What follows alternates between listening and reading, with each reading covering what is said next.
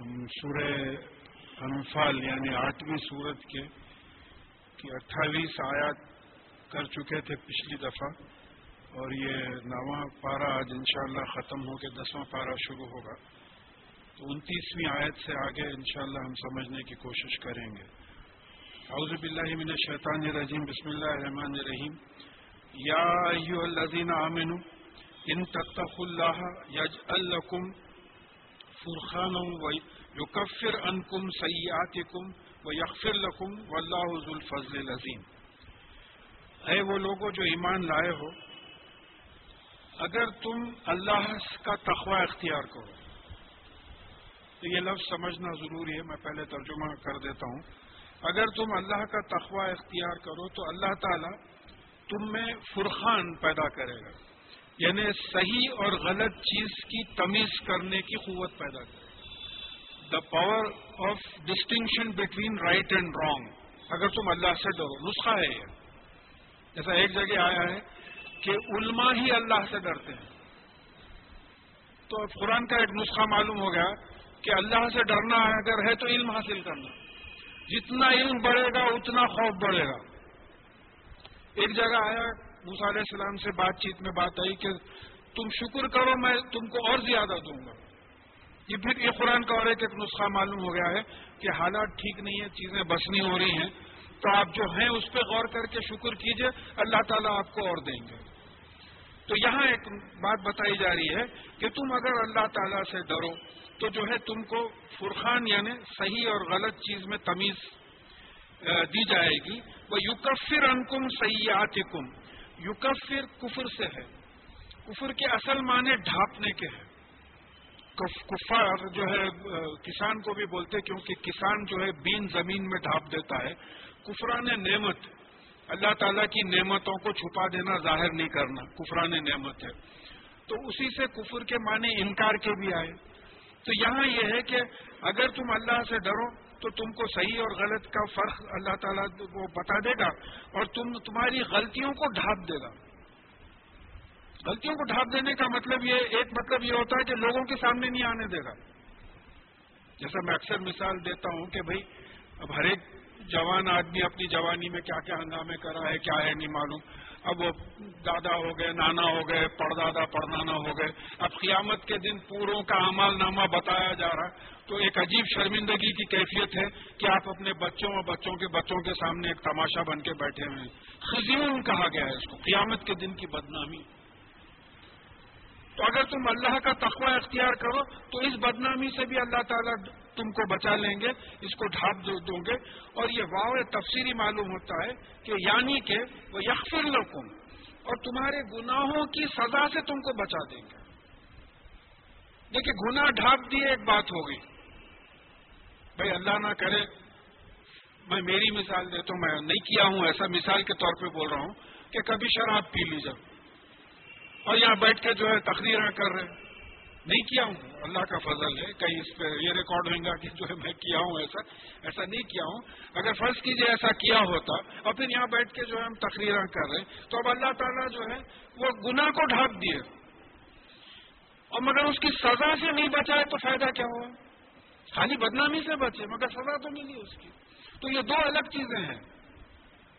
دیکھیے یہ آیت بہت اہم ہے، دو الگ چیزیں ہیں سمجھنے کی، کہ گناہ کو چھپانا الگ بات ہے، لوگوں سے بدنامی سے بچ گیا، ہنگامے کرے سب، اللہ تعالیٰ بلا کے بتائے دیکھو یہ کرے ہیں تم، دنیا میں بھی چھپایا یہاں بھی چھپایا، ہو گیا، لیکن اس کو سزا دے دو گناہوں کی، تو پھر کیا ہوا؟ صرف بدنامی سے بچے لیکن سزا بھگتے۔ وہ یغفر لکم یعنی مطلب یہ ہے تم کو سزا، گناہ کی سزا سے بھی بچا لے گا، واللہ ذو الفضل العظیم، اور بے شک اللہ تعالیٰ بڑے فضل کا مالک ہے۔ اب یہاں تقوی کو سمجھنے کی کوشش کرنا، تقوی کیا چیز ہے؟ ایک بڑی چیز ہے، ایک بات گڑ گئی ہے، یعنی بدنامی سے بچنے اور سزا سے بچنے کی ایک بات گڑ گئی ہے کہ تقوی اختیار، اللہ کا تقوی۔ تو تقوی کے جو بنیادی معنی ہوتے ہیں، لٹرل معنی جو ہے بچنے کے آتے ہیں، فاتقوا النار، تو پھر اللہ آگ سے بچو، آگ سے ڈرو بلکہ نہیں، آگ سے بچو۔ پھر بولے گا تم کو لباس بنایا تاکہ تم گرمی سے بچو، خاص واو یہ کا جو مادہ ہے یہ جو ہے تقوی، وقنا عذاب النار، خی آگے خالی اور تقوی کا، تو ہم کو آگ سے بچائیے. تو بنیادی معنی تقوی کے ہیں بچنا. فتق اللہ، جب اللہ کے ساتھ یہ لفظ استعمال ہوتا ہے تو اللہ سے بچنے کا تو سوال ہی نہیں ہے، اللہ سے ڈرنا. اب یہ تقوی دل کی کیفیت ہے، جیسا ایمان دل کی کیفیت ہے، اسلام جسم کی کیفیت ہے. اگر آپ ایمان کا دعویٰ کر رہے ہیں، کلمہ طیبہ کا دعویٰ کر رہے ہیں، تو پھر آپ سے اسلام نکلنا ضروری ہے، ورنہ دعویٰ غلط ہو گیا. دل کی کیفیت جسم میں آنا ضروری ہے. تب یہ اللہ کا خوف دل کی کیفیت ہے. دل کی کیفیت میں اللہ سے ڈر کے گناہوں سے رک گئے اور پھر نیک اعمال کرنا شروع کر دیے. دیکھیں 3 چیزیں ہیں. اللہ کا خوف ڈومینیٹ کر رہا ہے، پھر اس کے بعد میں گناہوں سے رک گئے اور نیک اعمال کرے. خالی گناہوں سے رکے ہوئے رہے تو پھر اجر کیسا ہوگا؟ کسی چیز کوئی پازیٹو چیز کرے تو آپ کو اجر ملے گا نا. تو اب یہاں اگر آپ قرآن کی کئی آیتیں، یہ ایک ہی آیت ایک دن بس ہو جاتی ہے اگر آپ تفسیر کرتے بیٹھے. تو سورہ بقرہ میں پہلی آیت میں آ گیا اعوذ باللہ من الشیطان الرجیم بسم اللہ الرحمن الرحیم الف لام میم ذالک الکتاب لا ریب فیہ ھدی للمتقین. یہ کتاب متقین کے لیے ہے، اللہ سے ڈر کے گناہوں سے بچ کے نیک عمل کرنے والوں کے لیے. یہ متقین کون ہیں؟ الذین یؤمنون بالغیب واقیموا الصلاۃ ومما رزقناہم ینفقون. ایمان بھی آ گیا، عمل بھی آ گیا، اور یہ غیب پہ ایمان لاتے ہیں. اللہ، فرشتے، قیامت، یہ سب ہمارے لیے، رسول ہمارے لیے تو غیب ہے. یہ غیب پہ ایمان لاتے ہیں، پھر نماز قائم کرتے ہیں اور ہم نے جو ان کو دیا اس پہ سے خرچ کرتے ہیں. پھر سورہ آل عمران میں کئی آیتیں آئی ہیں متقین کے ڈیفینیشن میں، یعنی وہ لوگوں کی غلطیوں کو معاف کرتے ہیں، جب بھی غلطی ہوتی ہے تو کوفت کھاتے ہیں، اس طریقے سے کئی. تو تقوی کا مطلب یہ ہوا کہ متقی کون ہوتا ہے؟ جس میں اللہ کا خوف ڈومینیٹ ہو اور اس کی وجہ سے وہ گناہوں سے بچے اور گناہوں سے بچتے ہوئے نیک عمل کرے. اچھا، پھر اس کے بعد میں یہ ھدی للمتقین بھی کہا گیا. تقوی متقی لوگوں کے لیے ہدایت ہے. قرآن کو فرقان بھی کہا گیا. دیکھیے پورے لنکس ہیں. یہ ایک زندگی بس نہیں ہوتی ہے کتاب کو سمجھانے کے لیے. یہ لنک سے قرآن کو فرقان کہا گیا. تو اس کو بول رہے کہ یجعل لکم فرقانا. تو ایک ترجمہ تو یہ ہم کر دیے کہ بھئی صحیح اور غلط میں فرق کرنے کی قوت دیں گے. قرآن پہ چلنے کی ہدایت کا بھی انڈائریکٹ مفہوم نکلتا ہے کہ یہ متقین کے لیے ہدایت ہے، تو یہ بھی فرق نکلتا ہے. اور قرآن کیا ہے؟ یعنی اچھے چیزوں پہ عمل کرنے کی دعوت دیتا ہے، بتاتا ہے راستہ. بری چیزیں کیا ہے وہ بتا دیتا ہے کہ ان بری چیزوں سے بچو. تو اب یہ اللہ تعالیٰ فرما رہے ہیں کہ دیکھو تقویٰ اگر تم اختیار کرو گے، اللہ سے ڈر کے گناہوں سے بچ کے نیک عمل کرو گے، تو تم کو صحیح اور غلط کی فرق کی جو ہے قوت عطا کرے گا اللہ تعالیٰ، اور تمہارے گناہوں کو ڈھانپ دے گا، یعنی لوگوں کے سامنے تمہاری بدنامی سے بچا لے گا اور تم کو گناہوں کی سزا سے بچا لے گا. وجہ یہ ہے کہ واللہ ذو الفضل العظیم، اللہ تعالیٰ بڑے فضل کا مالک ہے اور کوئی نہیں کر سکتا ہے. اللہ تعالیٰ فضل کے مالک ہے. وہ اذا یمکروک الذین کفروا لیثبتوک اور یقتلوک اور یخرجوک. اور جب وہ لوگ جو کفر کرتے تھے، جب مکہ معظمہ میں رسول اللہ صلی اللہ علیہ وسلم ہجرت سے پہلے کی بات آ رہی ہے کہ وہ لوگ جو کفر کرتے تھے، وہ لوگ رسول اللہ صلی اللہ علیہ وسلم کے خلاف مکر پلان کر رہے تھے. ہمارے پاس اردو میں مکر جو ہے بڑے غلط سینس میں استعمال ہو رہا ہے. یہاں کئی جگہ پہ واللہ خیر الماکرین آیا ہے کہ بہترین پلانر. دیکھیں میں بولا نا جیسا عربی میں غلیظ کا مطلب جو ہے سخت کا ہوتا، ہمارے پاس غلیظ کا مطلب غلاظت کا ہوتا. تو عربی لفظ کو لے کے اس کو سمجھنے کی کوشش کیجئے کہ یہ جو کافر تھے مکہ معظمہ کے، وہ پلان کر رہے تھے، تدبیر کر رہے تھے. کیا پلان کر رہے تھے؟ کہ یا تو آپ کو قید میں ڈال دیں، محمد صلی اللہ علیہ وسلم کو قید میں ڈال دیں، یا پھر آپ کو قتل کر دیں، یا تیسری چیز یہ کہ آپ کو مکہ معظمہ سے نکال دیں.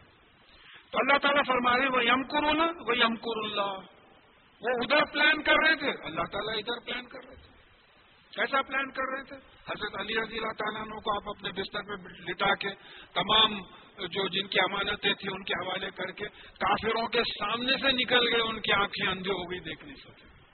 پھر غار ہرا میں جا کے کچھ وقت جو ہے چھپ کر ٹھہرنا پڑا، وہاں سے مدینہ منورہ پہنچ گئے. تو اللہ تعالیٰ کا یہ پلان ہے، واللہ خیر الماکرین، اور پلان کرنے والوں میں سب میں بہتر پلانر اللہ تعالیٰ ہے.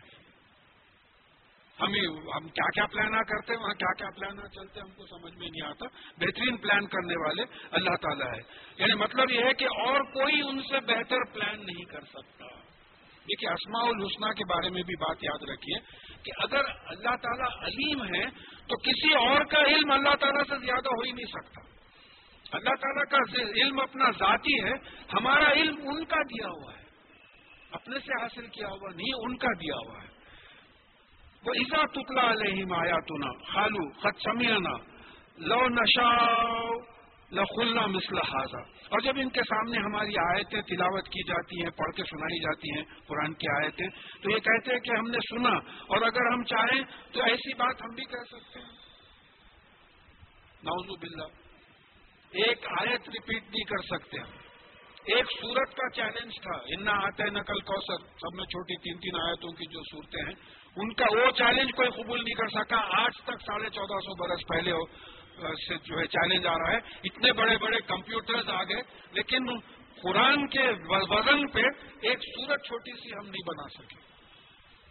تو یہ کافر مکے کے جو کافر اور مشرک تھے وہ یہ کہتے تھے کہ ہم نے سنا یہ آیتوں کو، اگر ہم چاہیں تو ایسی بات ہم بھی کہہ سکتے ہیں. ان ھذا الا اساطیر الاولین. نعوذ باللہ، یہ قرآن کچھ بھی نہیں، پہلے لوگوں کے قصے کہانیاں ہیں. ابھی موسیٰ علیہ السلام کا واقعہ آیا، عیسیٰ علیہ السلام کا آیا، ابراہیم علیہ السلام کا واقعہ. یہ واقعات طے کے واسطے آئے. نیند نہیں آ رہی تو نانی ماں سنانا بول کے آئے. یہ واقعات اس لیے آئے کہ دیکھو جب ہم نبی بھیجے، رسول بھیجے، جس قوم نے ان کو ایکسپٹ کر لیا اس قوم کو ہم نے بچا لیا. جو قوم ان کو ریجیکٹ کری، انکار کی، کفر کی، ان کو ہم نے سزا دی. ایگزمپلری پنشمنٹس میں ان کو سزا دی. تو اس کے لیے یہ واقعات ہیں. تو اب ان کا مطلب اب قرآن میں سوائے ان ہسٹورک واقعات کے اور کچھ بھی نہیں ہے. ایک 3 سنڈیز پہلے ہم پوری یونیورس کا جائزہ لیے تھے ایک آیت کے تحت کہ 6 دن میں بنایا، 7 آسمان بنائے، تمام جو ہے قیامت کیسے قائم ہوگی، تمام چیزوں کا 2-3 ہفتے پہلے ہم جائزہ لیے تھے. تو پھر یہ سب قرآن میں نہیں ہے. پھر احکامات کا کوئی سوال ہی نہیں پیدا ہوتا کہ بھائی تمام احکامات ہیں، ڈوز اینڈ ڈو ناٹس ہیں. تو ان کو چھوڑ کے صرف واقعات کو، جو ہسٹورک واقعات ہیں، وہ بھی جو حقیقی واقعات ہیں، وہ بولے کہ یہ پرانے لوگوں کے واقعات ہیں. وَإِذْ قَالُوا اللَّهُمَّ إِن كَانَ هَٰذَا هُوَ الْحَقَّ مِنْ عِندِكَ فَأَمْطِرْ عَلَيْنَا حِجَارَةً مِّنَ السَّمَاءِ أَوْ ائْتِنَا بِعَذَابٍ أَلِيمٍ. اب ان لوگوں نے یہ بھی کہا، دیکھیں دعا، ایک بات یاد رکھیے کہ یہ اللہم بول رہے ہیں، اے ہمارے اللہ. تو یہ مشرکین ہے. یہ مشرک کون ہوتا؟ اللہ کو مانتا، بڑے اللہ کو مانتا، بولتا چھوٹے چھوٹے گاڈز بھی ہیں. نعوذ باللہ. یہ بات ذہن میں رکھنا ہے. دیکھیے ہم لوگوں میں بھی وہ کیفیت ہے، اللہ کو مانتے مگر اپنی خواہش بازو قرآن اور حدیث کے خلاف چلے جاتی. شرک ہے یہ بھی. تو یہ بات یاد رکھنا ہے کہ مشرک بت پرست آپ بول دیے، ٹھیک ہے، وہ زمانے میں ویسی بات تھی. مکہ معظمہ کی بات آ رہی، حوالہ وہیں کا ہے. اب ہمارے پاس یہ دیکھنا ہے کہ ہم بھی اللہم بول رہے ہیں، اے اللہ، لیکن دل میں جو ہے کئی چیزیں اپنی مرضی کی زندگی گزر رہی ہے. دنیا کی کئی چیزوں پہ جو ہے بھروسہ ہے، یعنی وہ کورسز پہ بھروسہ ہے کہ بھئی بی کرے گا بچہ تو کامیاب ہوگا، MBBS کرے گا تو کامیاب ہوگا. اللہ تعالیٰ کا ذکر ہی نہیں آ رہا ہوں. ہم سمجھ رہے ہیں کہ ڈگری سے تمام چیزیں حاصل ہوں گی. تو یہاں یہ بات یاد رکھنا ہے کہ مشرک وہ تھے جو اللہ کو مانتے تھے لیکن یہ بتاتے تھے کہ اللہ تعالیٰ نے اپنے پاورز ڈسٹریبیوٹ کر دیے. کسی کو علم کا انچارج کر دیا، کسی کو دولت کا انچارج کر دیا. اس طریقے سے مانتے تھے. تو یہ جو مشرک ہیں یہ کہتے ہیں کہ یہ اگر یہ حق ہے جو آپ کے پاس سے آیا ہوا حق ہے. دیکھیے یہ ایک سارٹ آف چیلنج جس کو بولتے ہیں. یہ قرآن اگر آپ کے پاس سے آیا ہوا حق ہے اور ہم اس کو انکار کر رہے ہیں تو پھر آسمان سے پتھروں کی بارش برسائیے یا پھر ہمارے اوپر ایک تکلیف کے عذاب بھیجیے. ہم مان لیں گے کہ یہ کتاب آپ کے پاس سے آئی ہے. دیکھیے یہاں مشرکوں کا مزاج سمجھنے کی کوشش کریے کہ وہ رسول اللہ صلی اللہ علیہ وسلم کو رسول نہیں ماننا چاہتے تھے کیونکہ ان کی جو پریکٹس تھی وہ پریکٹس چھوٹ جا رہی تھی. ہم باہر نہیں جائیں گے مسجد کے، اپنے ہی جائزہ لیں گے. بعض چیزیں ہم لوگوں میں بھی ہیں جو جس کا جواز قرآن اور حدیث میں کہیں نہیں ملتا، ہم لوگوں میں بھی ہے. اب آپ ان سے بولیے کہ ایسا کرو تو وہ ہم کو کاٹنا شروع کرتے اس واسطے کہ بھئی وہ باپ دادا کا رواج کیسا چھوڑیں گے ہم؟ کیا باپ دادا غلط تھے؟ قرآن کے سامنے جو ہے کس کی حیثیت ہوتی ہے؟ تو ٹریڈیشنز آ گئے. جیسا ایک معمولی مثال ہے کلچرل، شیروانی پہننا ہم سمجھتے ہیں اسلام کا آئٹم ہے. اب وہ کنگ فیصل شیروانی پہن کے پھرتے ہو، مکہ معظمہ کے پیش امام صاحب جو ہے شیروانیاں پہن کے نماز پڑھاتے. یہ ہمارا کلچر ہے. تو بعض کلچرل چیزوں کو ہم نے ریلیجن میں لے لیا ہے. اب اس سے ہوا یہ کہ ہم قرآن اور حدیث کو چھوڑ کے اس کی جگہ پہ دوسری چیزیں لے لی ہیں. تو اللہ تعالیٰ اور رسول اللہ صلی اللہ علیہ وسلم کے احکامات کے خلاف دوسروں کے احکامات کو شامل کر لینا جس میں اپنی خواہش بھی ہو، وہ شرک کی کیفیت ہے. تو اب یہاں یہ مشرکین یہ بول رہے ہیں کہ اگر یہ حق ہے، یہ رسالت کو نہیں مان رہے رسول اللہ صلی اللہ علیہ وسلم کے، بولے ہم بھی آپ جیسا بول رہے ہیں ہم بھی بول سکتے، بولے کوئی بھی نہیں، لیکن چیلنج یہ کر رہے ہیں. تو اگر یہ حق ہے آپ کے پاس سے، اللہ تعالیٰ سے دعا کریں کہ اے اللہ، یہ اللہ تعالیٰ کی شان ہے، حلیم ہے اللہ تعالیٰ، درگزر کرے ان لوگوں کو. آپ میں رہتے تو ایک سزا دے کے بتا دیتے تھے ان کو. بولے اگر یہ کتاب آپ کے پاس سے نازل ہوئی ہے تو پھر پتھروں کی بارش برسا، یہ کیا بڑی بات تھی پتھروں کی بارش برسانا؟ لوط علیہ السلام کی قوم پہ ہو چکا ہے، ابھی ہو رہا ہے. آج کے پیپر میں کوئی انڈمان نکوبار آئلینڈس کے کئی والکینو کے ایرپشن کا تھا، اس میں سے ظاہر ہے پتھرے نکلتے اطراف کے گاؤں میں چھائیں گے. ساؤتھ امریکا میں کہیں ہوا تھا تو 5 کلومیٹر کے رقبے میں جو ہے کئی میٹر والکینک ایش دب گئی تھی. آج بھی اللہ تعالیٰ کروا سکتے ہیں. میٹیورٹک شاور ہو سکتا ہے، اوپر سے جو ہے میٹیورائٹس گرا سکتے ہیں، یا پھر عذاب علیم دیجیے. تو اللہ تعالیٰ اس کا جواب دے رہے، وَمَا كَانَ اللَّهُ لَيُعَذِّبَهُمْ وَأَنْتَ فِيهِمْ، اور ہم ان پہ عذاب نازل کرنے والے نہیں ہیں کیونکہ آپ ان میں ہیں، محمد صلی اللہ علیہ وسلم ان میں ہیں. اللہ تعالیٰ کا طریقہ رہا ہے عذاب نازل کرنا ہے تو رسول اور علیہ الصلوۃ والسلام اور پھر ان کے ساتھیوں کو الگ بچا لیا، اور جو قوم کفر کی ان پہ عذاب نازل ہوا. یہ طریقہ رہا اللہ تعالیٰ. آپ دیکھ لیجئے، موسیٰ علیہ السلام اپنی قوم کو لے کے نکل گئے، صالح علیہ السلام اپنی قوم کو لے کے نکل گئے، لوط علیہ السلام، ہود علیہ السلام اپنی قوموں کو لے کے نکل گئے. جو انکار کیے ان پہ عذاب نازل ہوا. نبیوں پہ رسولوں پہ اللہ تعالیٰ کی طرف سے عذاب نازل نہیں ہوا. تو اللہ تعالیٰ بتا رہے ہیں کہ دیکھو، اور ہم جب آپ ان میں ہیں تو ہم آپ کی موجودگی میں عذاب نازل نہیں کر سکتے. یہ اصول ہے ہمارا. وَمَا كَانَ اللَّهُ مُعَذِّبُهُمْ وَهُمْ يَسْتَغْفِرُونَ، اور اللہ تعالیٰ ایسی کیفیت میں بھی عذاب نازل نہیں کرتے جبکہ وہ خود استغفار کر رہے ہیں، سزا کی یعنی بچاؤ کے لیے دعا کر رہے ہیں. جب وہ خود دعا کر رہے ہیں کہ ہم کو سزا سے بچائیے، اس وقت عذاب نازل نہیں کر سکتے. اب یہاں دو انٹرپریٹیشن. ایک تو یہ ہے کہ مکہ معظمہ سے ہجرت کر کے جب رسول اللہ صلی اللہ علیہ وسلم نکل گئے تو تمام مسلمان نہیں نکلے، تھوڑے سے مسلمان مکہ معظمہ میں تھے جو نہیں نکل سکتے تھے. تو وہ جب اپنے گناہوں کی معافی، سزا کی معافی مانگتے تھے، سزا سے بچاؤ کی دعا مانگتے تھے، تو ایسی دعا کی کیفیت میں اللہ تعالیٰ عذاب نازل نہیں کرتے. مجھے یہ زیادہ بہتر دکھتا ہے انٹرپریٹیشن. بعض جگہوں پہ تفاسیر میں یہ بات آئی ہے کہ غفران کا، یہ خود طواف کرتے وقت، مشرک کعبے کا طواف کرتے وقت 360 بت تھے کعبے میں. اس وقت فتح مکہ سے پہلے 360 بت تھے. تو اس میں جب طواف کرتے تھے تو طواف کرتے وقت غفران کا دعا کرتے تھے کہ ہمارے گناہوں کی سزا سے ہم کو بچا لیجیے. تو یہ ایک انٹرپریٹیشن آتا. تو یہاں سے رول ہم کو سمجھنے کے لیے یہ آتا کہ جب تک بندہ اللہ تعالیٰ سے اپنی غلطیوں کی معافی اور بچاؤ کی دعا کرتا رہتا ہے، اللہ تعالیٰ اس پہ عذاب نازل نہیں کرتے. ایک اصول معلوم ہو رہا ہے. ہم یہ چھوڑ دیے کیونکہ ہم گناہ کو گناہ ہی نہیں سمجھتے نا. بھائی ہماری تو پوری زندگی دیکھیے، کوئی اس میں کسی پہ پرسنل اٹیک نہیں ہے. میں تو اکثر بولتا ہوں کہ قرآن کو اگر آپ دل پہ لیے تو ہر ایک پہ پرسنل اٹیک ہے. تمام غلطیاں ہو رہی ہیں. تو یہاں ایک بات ہے کہ استغفار کا جو مطلب ہے کہ گناہوں سے بچانے کی دعا، گناہوں کی سزا سے بچانے کی دعا، دونوں چیزیں آنا ہے. ابھی آفنا وغفر لنا ورحمنا انت مولانا فانصرنا علی القوم الکافرین پھونک لیے تھا پھرا لیے چلے گئے. ایک لفظ بھی کسی کو نہیں معلوم کہ کیا دعا ہوئی. وہ دعا ہوئی. آپ فرض کیجئے کوئی بادشاہ ہے یا پریزیڈنٹ ہے، اسے بولے میاں ان سے جو مانگتے آپ مل جاتا. قبل میرے 1 لاکھ روپے دو، میں جا رہا ہوں، بولے تو 1 لاکھ روپے دیتا ہوں.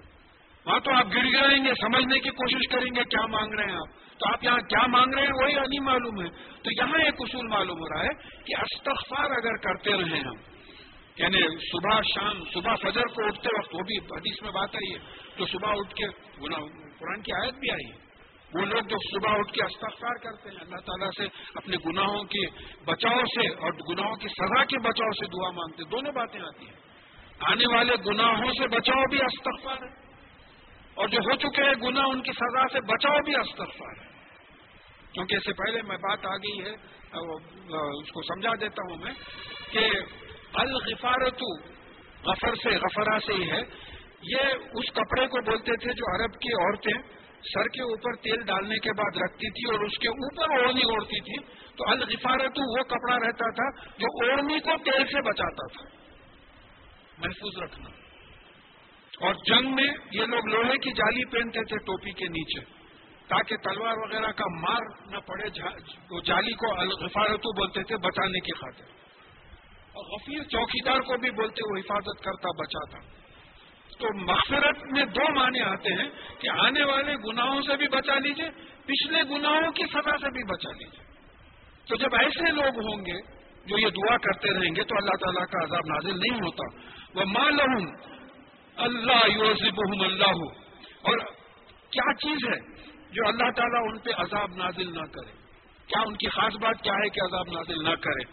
کیا ان کی خصلتیں بتا رہے ہیں غلط کہ وَهُمْ يَصُدُّونَ عَنِ الْمَسْجِدِ الْحَرَامِ، یہ وہ لوگ ہیں جو مسجد حرام سے لوگوں کو روکتے ہیں، کعبہ شریف سے لوگوں کو روکتے ہیں. کوئی حق ہی نہیں ہو بھئی، وہ تو ایک فری مقام ہے جہاں جو مسلمان چاہے جائے اور حج کے وقت حج کرے، باقی دنوں میں عمرہ کرے.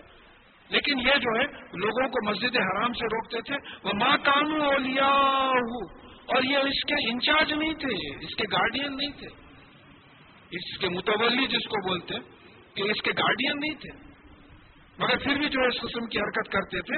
ان اولیاء الا المتقون، اس کے اولیاء، اس کے انچارج، اس کے گارڈینز تو متقین ہیں. کون سے متقین ہیں؟ جو ابھی ہم دیکھ چکے ہیں، جو اللہ سے ڈر کے گناہوں سے بچتے ہوئے نیک عمل کرتے ہیں، وہ اس کے انچارج. ہمارے اصل گھر تو ابراہیم علیہ السلام کی تعمیر کا ہے. وہاں لا کے آپ، جہاں ایک اللہ کی عبادت ہوتی تھی، وہاں لا کے 360 گھسا دیا. اور پھر اس پہ یہ کہ لوگوں کو آپ عمرہ بھی نہیں کرنے دے رہے. اور بات یہ یاد رکھیے کہ رسول اللہ صلی اللہ علیہ وسلم کا جو پہلا عمرہ ہوا ہے 7 ہجری میں، تو اس وقت یہ 360 بت موجود تھے کعبے میں. یہ ٹالرنس تھا ہم لوگوں کا. فتح مکہ کے وقت جو ہے وہ بت نکالے گئے، موجود تھے وہ. تو اس لیے دل کی کیفیت ہے وہ. یہ بات سمجھنا ہے کہ اللہ تعالیٰ دل کی کیفیت، تقویٰ اور ایمان دل کی کیفیت ہے، اللہ تعالیٰ اس سے واقف ہے. اور پھر یہ کہا جائے وَلَٰكِنَّ أَكْثَرُهُمْ لَا يَعْلَمُونَ، اور اکثر لوگ یہ نہیں جانتے. کیا نہیں جانتے؟ کہ یہ مسجد کے جو مسجد حرام کعبۃ اللہ کے جو انچارج ہیں وہ لوگ متقی ہونا ہے. ایک جگہ آیا کیا لوگوں کو پانی پلانا، تم اس حرکت سے کمپیئر کرتے ہو کہ جو اللہ کی راہ میں اپنی جان دینے نکل جائے. دونوں برابر نہیں ہوتے. خالی حاجیوں کو پانی پلا لیا اور سمجھ رہے ہیں کہ بہت بڑا نیک کام کرے، جیسا ہم صبح سے 2 نمازاں ہو گئے. اب کمپیئر شیطان بولتا میاں وہ بازو والا تو اٹھا بھی نہیں تھا، سو رہا تھا انہیں. آپ تو فجر کی نماز بھی پڑھے، ظہر کی بھی پڑھے، ظہر تو با جماعت پڑھ لیا آپ، اب تو بزرگان دین میں شمار ہوگا آپ کا. یہ اس قسم دیکھیں شیطان یہ بھٹکے تھا. ہم اگر اپنی زندگی صحابہ سے کمپیئر کریں تو کہیں 0% میں ملنا مشکل ہے، 1% بھی بہت دور کی بات ہے. تو یہ جو ہے اکثر نہیں جانتے کہ اس کے متقی لوگ جو ہے انچارج ہوں گے. وما کانا صلاتهم عند البیت الا مکاء و تصدیہ. اور ان کی صلات کعبہ شریف میں، صلات کا مطلب دیکھیے لفظی مطلب یہ ہوتا کسی کی طرف رجوع ہونا، کسی کی طرف اپنا اٹینشن کرنا، کسی کے پیچھے لگ جانا. جیسا ایک گھوڑا جا رہا ہے، دوسرا گھوڑا اس کی دم کو منہ لگا کے اس کے پیچھے پیچھے چلے جا رہا، اس کو مسلی بولتے، پیچھے کے گھوڑے کو مسلی بولتے. تو صلات کیا ہے؟ ہمارا اللہ تعالیٰ کی طرف رجوع ہونے کا طریقہ. نماز ہم جس کو بولتے ہیں اللہ تعالیٰ کی طرف رجوع ہونے کا طریقہ. تو اس کو ہم اردو میں یہاں عبادت بول لیتے ہیں. تو کعبہ شریف کے پاس یہ مشرکوں کی عبادت کیا تھی؟ وہ جو ہے طواف کرتے ہوئے سیٹیاں مارتے تھے اور تالیاں بجاتے تھے. یہ ان کی عبادت تھی. بھئی اب ہم کو جیسا حکم ہے کہ بھئی طواف کرتے ہوئے کچھ قرآن پڑھ دو، اللہ تعالیٰ کا ذکر کرو، اس قسم کی بات کرو، تو یہ اس قسم کی چیز کرتے تھے. فذوقوا العذاب بما کنتم تکفرون. تو کیوں کہ تم انکار کرتے تھے، کس کا انکار کرتے تھے؟ رسول اللہ صلی اللہ علیہ وسلم کا انکار کرتے تھے، قرآن کا انکار کرتے، اللہ کا انکار نہیں کرتے. اللہ کو تو مان رہے ہیں، یہاں تک کہ طواف بھی کر رہے ہیں. تو اس وجہ سے تم جو ہے عذاب کا مزہ چکھو. اب یہ عذاب کا مزہ کہاں چکایا گیا؟ جنگ بدر میں. جنگ بدر، اس سے پہلے اتوار کو بات آ گئی کہ ان کے 70 لیڈرز قتل ہوئے، 70 ٹاپ لیڈرز قتل ہوئے. 70 کو مسلمانوں نے قیدی بنایا. مسلمانوں کے 14 جو ہے صحابی شہید ہوئے اور 313 جو ہے 950 کے اوپر لوگوں کو ہرا دیے. وہ ذکر آگے انشاءاللہ آئیں گا، وہاں تھوڑی تفصیل ہم ریوائز کر لیں گے. تو تم اب یہ عذاب کا مزہ چکو کیونکہ تم انکار کرتے تھے. ان الذین کفروا ينفقون اموالهم لیصدوا عن سبیل اللہ. بے شک وہ لوگ جو کفر کرتے ہیں اپنا مال لوگوں کو اللہ کے راستے سے روکنے میں خرچتے ہیں. دیکھیے ہمارے پاس یہ ہوتا ہے بھائی اللہ کی راہ میں خرچ ہو، غریب ہے زکوٰۃ دو، خیرات کرو. یہ لوگ اللہ کی راستے سے روکنے کے لیے جو ہے مال خرچ کرتے ہیں. تو خرچنے کے وقت یہ دیکھنا کہیں ایسا تو نہیں ہے کہ یہ مال ہم اللہ کے راستے سے روکنے کے لیے انڈائریکٹلی خرچ رہے ہیں. بعض وقت ہو جاتا ہے ایسا. ہم لوگوں کے پاس بس وہ اپنا بھیس بنا کے کچھ فقیر آتے ہیں، آ کے وہ فلانی جگہ فلانا ہے اور یہ ہے بلکہ مانگتے. اب وہ فقیر کو دیکھ کے آپ اٹھا کے کچھ رقم دے دیتے جو ایسی چیز کے لیے جس کا ذکر نہ قرآن میں آیا ہے نہ حدیث میں آیا ہے. ہوتا ہے ایسا. بعد میں خیال آتا کہ ارے یہ تو جو ہے غیر اسلامی حرکت کے لیے جو ہے ہم دے دیے. تو یہاں دیکھیں میرا مطلب یہ رہتا کہ ہم قرآن پڑھتے وقت سنتے وقت یہ دیکھنا کہ اس آیت کو اپنے پہ اپلائی کر کے دیکھیں کہ ہم اپنے آپ کو کیسا کریکٹ کر سکتے ہیں. ورنہ پھر قصے کہانیاں سننا، انہوں ایسا کرتے تھے انہوں ایسا کرتے تھے، ہم کو کیا کرنا ہے. تو یہ جو ہے کفر کی نشانی ہے. ان الذین کفروا، یہ کفر، یہ جو کافر ہیں وہ اپنا مال لوگوں کو اللہ کے راستے سے روکنے کے لیے خرچتے ہیں. فینفقونها، اور یہ خرچتے رہیں گے. یہ کفر کی علامت ہی ہے. اللہ کے راستے سے روکنے کے لیے مال خرچنا کفر کی علامت ہے. یہ تو کرتے ہی رہیں گے. ثم تکون علیہم حسرۃ ثم یغلبون، اور یہ جو ان کا خرچہ ہے وہ ان کے اوپر ایک دن حسرت بن کے آ جائے گا. کاش ہم ایسا نہیں کرتے. اور اس دن وہ ہار جائیں گے، مغلوب ہو جائیں گے. فرشتے مار مار کے جو ہے حالت تباہ کر دیں گے، بالکل ہی جو ہے ڈیفیٹڈ ہو جائیں گے. تو اس دن ان کو معلوم ہوگا، تو جب پچھتائیں گے کہ کاش ہم یہ مال نہیں خرچتے ان کے اوپر. تو ہمارا مطلب یہ رہتا کہ بھئی تفسیر قرآن میں یہ بات یہ رکھنا ہے کہ یہ تو دوسروں کے بارے میں بات آئی ہے، کہیں ہم سے ایسی حرکت نہ ہو جائے. ہم بھی دین کے نام پہ خرچنے سے پہلے یہ دیکھ لیں کہ یہ پیسہ اللہ اور اللہ کے رسول صلی اللہ علیہ وسلم کے احکامات کے پابندی میں خرچ کیا جا رہا ہے یا ان کے خلاف خرچ کیا جا رہا ہے. جوش میں آ کے خرچ دیتے ہیں. تو یہ جو ہے احتیاط کرنا ہے. والذین کفروا الی جہنم یحشرون، اور وہ لوگ جو کفر کرتے ہیں وہ جہنم کے طرف جو ہے جمع کیے جائیں گے پورے حقائق کے لیے. اب اس کا یہ سین آ رہا ہے جہنم کا کہ لیمیز اللہ الخبیث من الطیب، تاکہ اللہ تعالیٰ خبیث یعنی ناپاک گناہگار لوگوں کو طیب پاک اور نیک لوگوں سے الگ کر دے. یہ تو جہنمی ہے، جہنم میں ڈالے جائیں گے. وَيَجْعَلُ الْخَبِيثَ بَعْضُهُ عَلَى بَعْضٍ وَيَرْكُمُهُ جَمِيعًا. اور یہ جو خبیث ہے، ناپاک ہے، کافر، مشرک، گناہگار، ان کو ایک کے اوپر ایک ڈال کے اکٹھا کر کے پوروں کو دوزخ میں پھینک دیا جائے. فَيَجْعَلُوا فِي جَهَنَّمَ. اور ان کو پوروں کو جو ہے جہنم میں پھینک دیا جائے. یعنی اب کافروں کو جہنم میں پھینکنے کا طریقہ یہ بتایا جا رہا ہے کہ کافر کے ڈھیر بنائے جائے گی.